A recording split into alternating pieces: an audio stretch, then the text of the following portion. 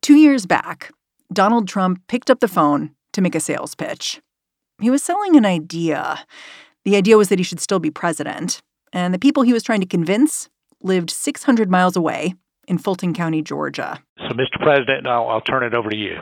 They were also recording. Okay, thank you very much. Hello, Brad and Ryan and everybody. We appreciate the time and the call. When this audio got leaked, Tamar Hallerman of the Atlanta Journal-Constitution was shocked. She'd just wrapped up a tour as a White House correspondent. She was back in Atlanta trying to switch beats. But this tape derailed her plans. It was a pretty extraordinary moment. I don't think I quite knew how significant it was going to be at the time. This call was placed a few days before the riot on January 6th. Trump was still fighting to stay in office. And the way he saw it, there were just a few people standing in the way of that goal. All of them elections officials who were stubbornly refusing to find the votes he needed. If we could just go over some of the numbers, I think it's pretty clear that we won. We won very substantially, Georgia. You even see it by rally size, frankly. One of those officials was Georgia's Secretary of State, Brad Raffensperger. I don't know. Look, Brad, I have to find 12,000 votes, and I have them times a lot, and therefore I won the state. But on this call, Raffensperger barely gets a word in edgewise. And they're really wrong, Brad. And I know this phone call's going nowhere other than ultimately, look, ultimately I win, okay? Because it's an hour long. Yes, it is really long and just a jaw-dropping piece of audio. And there were folks at the time who were saying this could potentially be criminal. But frankly, at that point, as somebody who had covered Trump for many years, I was thinking, well, how many times have we heard that? And we hadn't seen much action, especially legally. But there was something different this time, because Fulton County, Georgia, had a brand new district attorney. Within days, she'd announced her intent to investigate. Breaking news, the New York Times is just reporting that prosecutors in Fulton County, Georgia, have launched a criminal investigation into former President Trump's January phone call with the Georgia Secretary of State. Remember the one where he told... The district attorney for Fulton County says she wants a special grand jury to help her investigation into alleged attempts to overturn the 2020 election. Are you worried that former President Trump could somehow be able to avoid, delay, what's going on with your investigation? No. Why is that? What gives you that confidence? This is a criminal investigation. We're not here playing a game. I plan to use the power of the law. We are all citizens. Now, this prosecutor, Fani Willis, she's announced that charges in her case could be imminent. The grand jury she convened has already written up their final report. For Tamar, the only question is when it will become public. My routine for the last couple of weeks, my life has been refreshing the court docket an embarrassing amount of times every couple of minutes. Unfortunately, there's so many different scenarios, so many different rumors now about what is happening that it's definitely made the last couple of weeks a little nutty for me personally. Today on the show, we'll go through a few of these scenarios and ask how a local prosecutor in Georgia set her sights on the former president in the first place. I'm Mary Harris. You're listening to What Next? Stick around.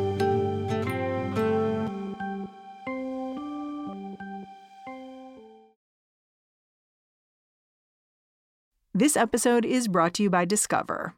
When it comes to your finances, Discover wants you to know they are the credit card that is always there for you. With 24/7 U.S.-based live customer service, everyone has the option to talk to a real person anytime, day or night. Yep, that means no more waiting for, quote, normal business hours just to get a hold of someone. We are talking real service from real people whenever you need it. Get the customer service you deserve with Discover. Limitations apply. See terms at discover.com/creditcard. This is the story of the one. As a maintenance engineer, he hears things differently. To the untrained ear, everything on his shop floor might sound fine, but he can hear gears grinding or a belt slipping. So he steps in to fix the problem at hand before it gets out of hand And he knows Grainger's got the right product he needs to get the job done, which is music to his ears. Call, click Grainger.com, or just stop by. Grainger, for the ones who get it done. This investigation of Donald Trump and the Republican leaders who supported him would not exist without one person, Fani Willis. Fani Willis had just been sworn in as district attorney when Trump placed this call to Georgia's Secretary of State. So I asked Tamar Hallerman to go way back and explain exactly who Fani Willis is to help me figure out what drives her. Well, she is a longtime prosecutor in Fulton County. She worked in the DA's office for about 17 years. By the time she announced she was going to run, she also served as a judge for a little bit, a defense attorney. And she was primarily known as the lead prosecutor back in 2014. There was a really prominent historical case here. My newspaper helped uncover this, but a giant scandal where there were dozens of teachers and educators and administrators in the Atlanta public school system who were systematically changing test answers and standardized tests for their students. To make the schools look better? Exactly. And the DA's office decides to prosecute. They end up indicting dozens of teachers, and they end up going to court and going after about a dozen educators, administrators, including a woman who was the superintendent of the year. And they didn't just charge them individually, right? They charged them with racketeering charges. Exactly. A very novel strategy. Of course, racketeering, very famous tool for going after the mafia, the five families in New York City. But yes, they used that to go after educators in the Atlanta public school system. And it was seen as shocking, especially in more African-American parts of town that were saying, you're going after Black teachers. What are you doing? Because Fani Willis is Black herself. Yes. And Fani Willis was saying, look, you are harming these Black students who aren't getting access to the remedial courses that they may need because you're changing their test scores to help your school system. And so she was able to secure convictions for, I believe it was 11 or 12 educators.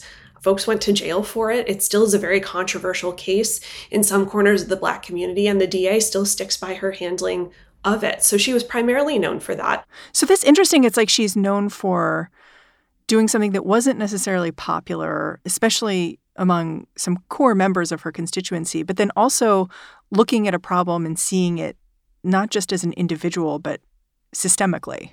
Yeah, exactly. And kind of sticking by her interpretation of things. And then to top it off, she was the woman who decided to challenge her old boss. Paul Howard had been in office for 6 terms, more than 20 years. And by the time that she challenged him in 2020, he was very much wounded. His office was known as quite a dysfunctional place. He was facing lawsuits, Me Too lawsuits, ethics inquiries. He was in all sorts of hot water. And, Fani Willis challenged him, and she won overwhelmingly with something like 75% of the vote. So she absolutely crushed him and kind of came in with this mandate, wanting to help remake this office where morale had been really down for many years. And in the meantime, she gets elected during the COVID pandemic, when there's thousands of criminal cases that are in a backlog. So she has her work cut out for her. Absolutely. And not only that, but her predecessor wasn't talking to her after she got elected. And so she comes in to boxes and boxes of file cabinets stacked all the way to the ceiling.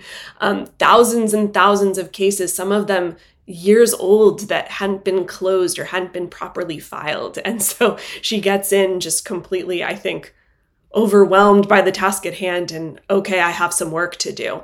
And on top of that, it's day 2 or 3 on the job after she's been sworn in, turns on the television, and she's seeing wall-to-wall coverage on cable news networks of this leaked phone call between Donald Trump and Georgia's Secretary of State, Brad Raffensperger. President Trump doubling down on claims of voter fraud in Georgia, and he's heard on the phone asking Georgia's Secretary of State to find votes to overturn our election. The 1-hour phone call. How quickly did she show an interest in investigating this phone call between President Trump and Brad Raffensperger?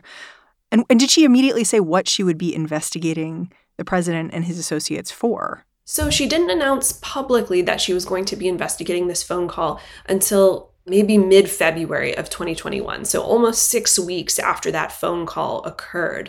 But in interviews with her since then, I've talked to her about when she was interested in that call, and she said pretty much immediately when she saw that. You know, she mentioned almost praying that Secretary of State Raffensperger lived in Macon. Oh, she was praying he was somewhere else, so it wasn't her jurisdiction. Almost, exactly, just because she knew it was going to be this can of worms and that she was going to have to investigate it.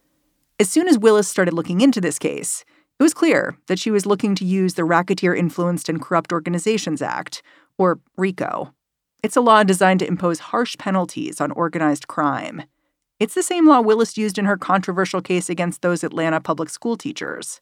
We knew instantly that she was interested in RICO because the way that the DA announced this criminal investigation, she sent letters to Governor Kemp, to our Attorney General Chris Carr, to Brad Raffensperger, basically telling them, I have opened up a criminal investigation. Please conserve evidence, documents, any communication you might have had with the Trump campaign, because I am interested in that. And in that letter, she laid out a half dozen state laws that she thinks might have been broken. And among them was racketeering. And that was pretty darn stunning. We're talking about the President of the United States and his campaign. We're not talking about mob bosses planning a murder. And so I think that really was very striking to folks, especially those who weren't familiar with this Atlanta public school case. But you're absolutely right, Mary. This is something that the DA has kind of made her calling card during her tenure here. And she mentions frequently, sometimes when she's not even asked in interviews, she's like, I'm very comfortable with RICO. I know how to use it. Many prosecutors are scared of it. It's a very kind of complicated charge with lots of moving pieces. You have to kind of craft a narrative that shows there was a pattern of racketeering activity. And I think some prosecutors are scared of it. But she says, I'm not. I know how to do it. She very quickly hires an attorney in Atlanta who's a nationally recognized expert in racketeering. She showed early on she's not scared of it at all. Eventually, Fani Willis settled on calling a special grand jury. I don't know if this is something that's particular to Georgia, but it does seem different than sort of the normal investigative process. Can you just lay out how this special grand jury operates? It's like 24 people, right? They're rare in Georgia. They're not unique to Georgia, but they are rare. And as I've spoken with legal analysts about why that avenue kind of helped her, they mentioned a couple things to me.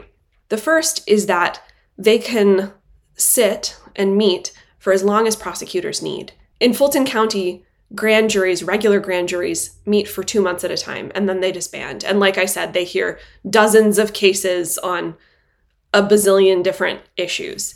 Special grand juries can meet for as long as prosecutors need, so months, longer, and they focus on a single issue, which is really helpful for prosecutors in really wonky, involved cases.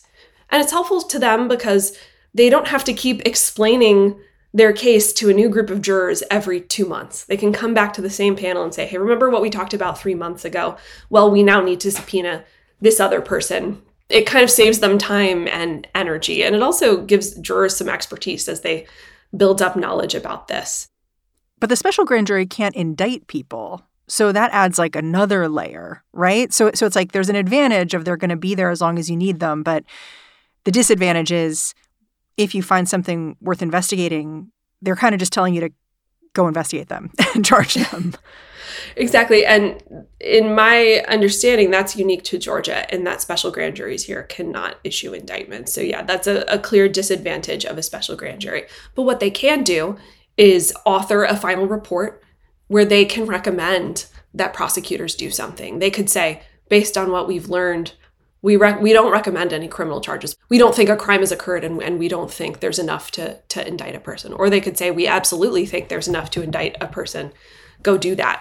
In a way that gives the prosecutor cover for whatever they decide. Like if you're making a big decision, like, am I going to issue an indictment against the former president of the United States? It helps to have 23 people, regular folks, saying, we've heard the evidence and we think that's a good idea. Absolutely. That's one of the biggest upsides of having a special grand jury is that it gives you political cover. And remember, Fani Willis is a Democrat. She's on the ballot next year in 2024. she's investigating all Republicans, Donald Trump, these alternate Republican electors. It looks very partisan on its face. So it certainly could help her, the DA, to say, hey, this isn't me with my partisan hat on. A group of Fulton County residents, teachers, doctors, construction workers, they were the ones who recommended this, and I am just following their will. After the break, what is it about that White House phone call that could be criminal?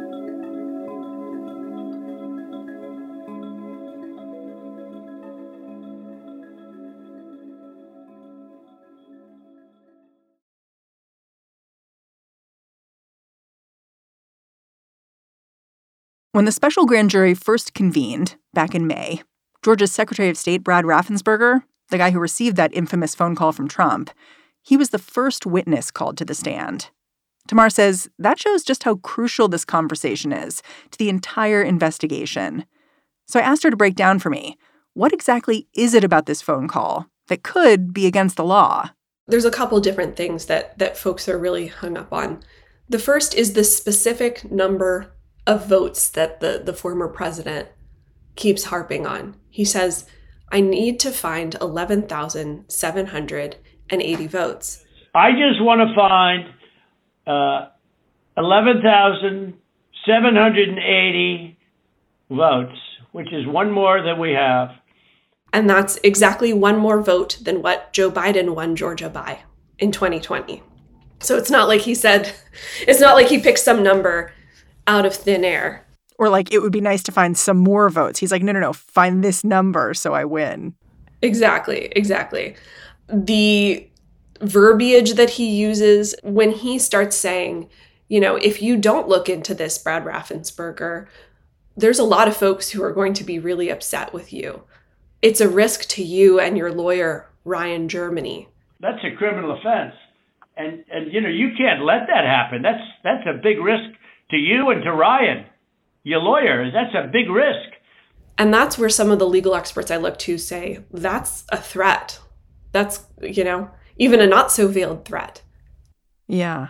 I mean, Raffensperger wrote a book in which he addressed this phone call and annotated it a little bit with like what he was thinking as it was taking place. I know we don't know what Raffensperger told the grand jury, but what did his book tell you about what was going through his mind as this conversation was going on? And I mean, obviously he thought it was important enough that he recorded it. Yeah, and he knew to kind of be ready to push back in real time. But you're right, Mary. He writes in this book that he did feel threatened by that comment. And of course, the former president commands, millions of people who feel fervently that, in what he believes and that he's under attack by the media, by the deep state. And so the Secretary of State had already been attacked in the aftermath of the election by supporters of the president who felt like there was immense fraud going on in Georgia. His wife had gotten sexualized death threats. Random poll workers here had gotten death threats. So he knew kind of the force that Donald Trump had. And so I think he was scared a little bit of what the president was telling him. But there's also folks I talk to who say, looking at that phone call alone, there's not enough to indict the former president off this. There's plenty of people who say, yes, there is.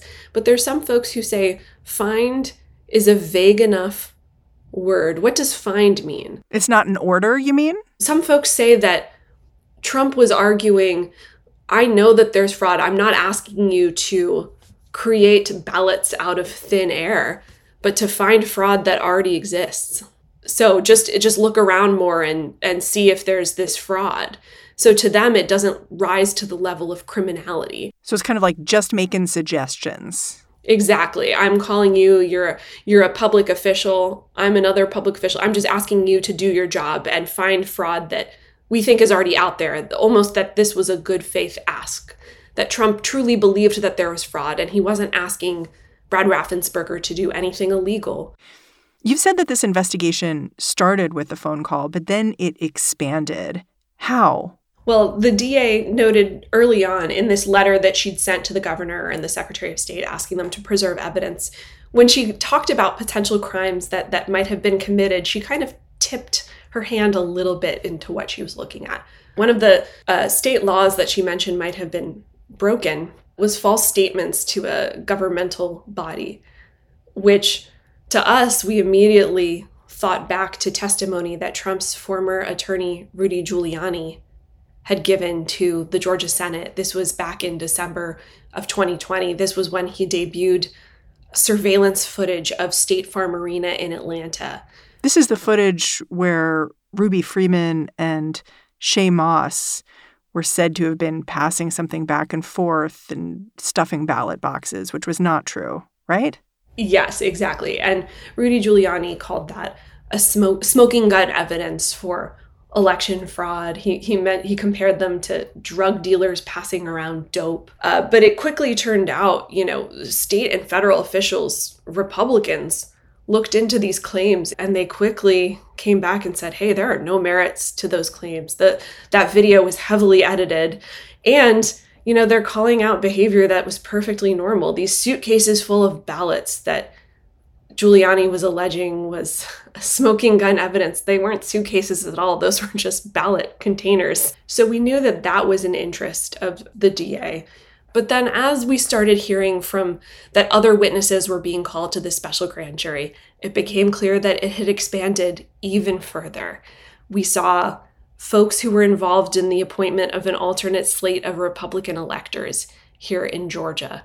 Those folks were being called, and eventually we found out all 16 electors were named as targets of the investigation here. We saw much later on, there was a whole other separate lawsuit happening over Georgia's voting system, and it helped unearth this pretty shocking evidence about a data breach of elections data in Coffee County, Georgia, all the way in South Georgia. It became clear that the grand jury was looking into that as well. I guess this really explains why you feel like you don't know what to expect in this moment, because so many people have been investigated for so much potential bad behavior that, sure, the former president could be indicted here, but there are a lot of other people who may be exposed as well. Exactly. And I think there's a real question of strategy here in terms of what the DA wants to do here. She could completely walk away and say she doesn't want to charge anyone. I find that highly unlikely at this point. But there's a question of whether she wants to go narrowly tailored and maybe keep it focused on the phone call, because folks I've spoken to still think that's the most open and closed part of this investigation, the easiest thing to be able to get charges on, because we have the recording. It's not just people describing the phone call. But then she could choose to go much more broad and expansive, but potentially a riskier strategy by going with RICO, the racketeering laws, and she could pull in many people into that, potentially dozens of people, although I'm also finding a super large racketeering case kind of unlikely as well. In January, there started to be signs that the special grand jury was wrapping up its work. Can you tell me about the court hearing you witnessed? I think it was January 24th. Fani Willis was there, right? Yeah, she came in and she really hadn't spoken much about this investigation in a couple of months. She had been criticized heavily by Republicans and particularly the lawyers of folks who had been implicated as part of this, potential targets of the investigation, and they had complained that she'd been way too loosey-goosey in her comments to the press, in her court filings and what she was disclosing there. But so she'd been under a ton of criticism for that. So we really hadn't heard her talk much about this investigation for the last 6 months or so. So she came to the podium and, said quite a bit. She said decisions are imminent in this investigation in terms of potential indictments. She mentioned future defendants, which is what makes me think that she's leaning very heavily toward indicting folks. She did not say who those future defendants might be. And she also argued that she wanted to keep the special grand jury's final report, which, as I mentioned, is expected to include the group's findings as well as likely recommendations for charges. She wants to keep that private for now so that she can make the decisions she wants to make in terms of indicting people. The high stakes of her investigation have put Fani Willis in a constant spotlight. During that last hearing, there was this one moment that fueled days of speculation, though in any other case, it might have slipped right by. It all started when DA Willis was caught on a hot mic. One of the DA's deputies asks for a moment to confer with DA Willis, and he huddles with her, and you hear the DA whisper to him, not realize that the mic is picking all of this up. Future defendants. She says the future of defendants Trump, and then kind of stops herself, and she tells her deputy not to use the word Trump. Now, my thought is she was using the word Trump more as a verb, not to describe Trump himself. Like the rights of the defendant supersede. Exactly. But it goes to show how delicate the state of things are right now, and just how closely watched everything is, that we're picking apart every word of this, and even using a verb like Trump, I think would send the media into a tizzy. It's funny because you clearly know Fani Willis a bit, and in your telling, she comes off to me as really confident and not really brokering any BS, right? I guess how have you seen her change, if at all, in the course of this investigation? I think she's become more mindful of just how closely she's being watched. I think she knew there would always be interest because she's looking at a former president and someone as polarizing as Donald Trump. But as she's seen every remark of hers getting picked apart, just like how we included in our story in the AJC on the front page, this little hot mic about future defendants Trump. Every word, every phrase is being picked apart. And so I think she's become a lot more guarded in what she's saying. You're not seeing her out in front of the media nearly as much as she was at the beginning. And so I think it's a realization of just how important this case is and how every remark is on the record and is being picked apart. Tamar Hallerman, I'm really grateful for your reporting and your time. Thanks for coming on the show. Thank you. Tamar Hallerman is a reporter at the Atlanta Journal-Constitution. All right, that's the show. If you're a fan of what we're doing here at What Next, keeping you informed day in, day out, the best way to show us some love is to look into our membership program. It's known as Slate Plus. It gets you ad-free podcasts and full access to Slate.com. Check it out. Go on over to Slate.com/WhatNextPlus. What Next is produced by Elena Schwartz, Carmel Delshad, and Madeline Ducharme. We are getting a ton of support right now from Anna Phillips, Jared Downing, and Laura Spencer. We are led by Alicia Montgomery with a little help from Susan Matthews. Ben Richmond is the Senior Director of Podcast Operations here at Slate. He runs the ads. And I'm Mary Harris. Go track me down on Twitter. Say hello. I'm at Mary's Desk. All right, thanks for listening. I'll catch you back here tomorrow.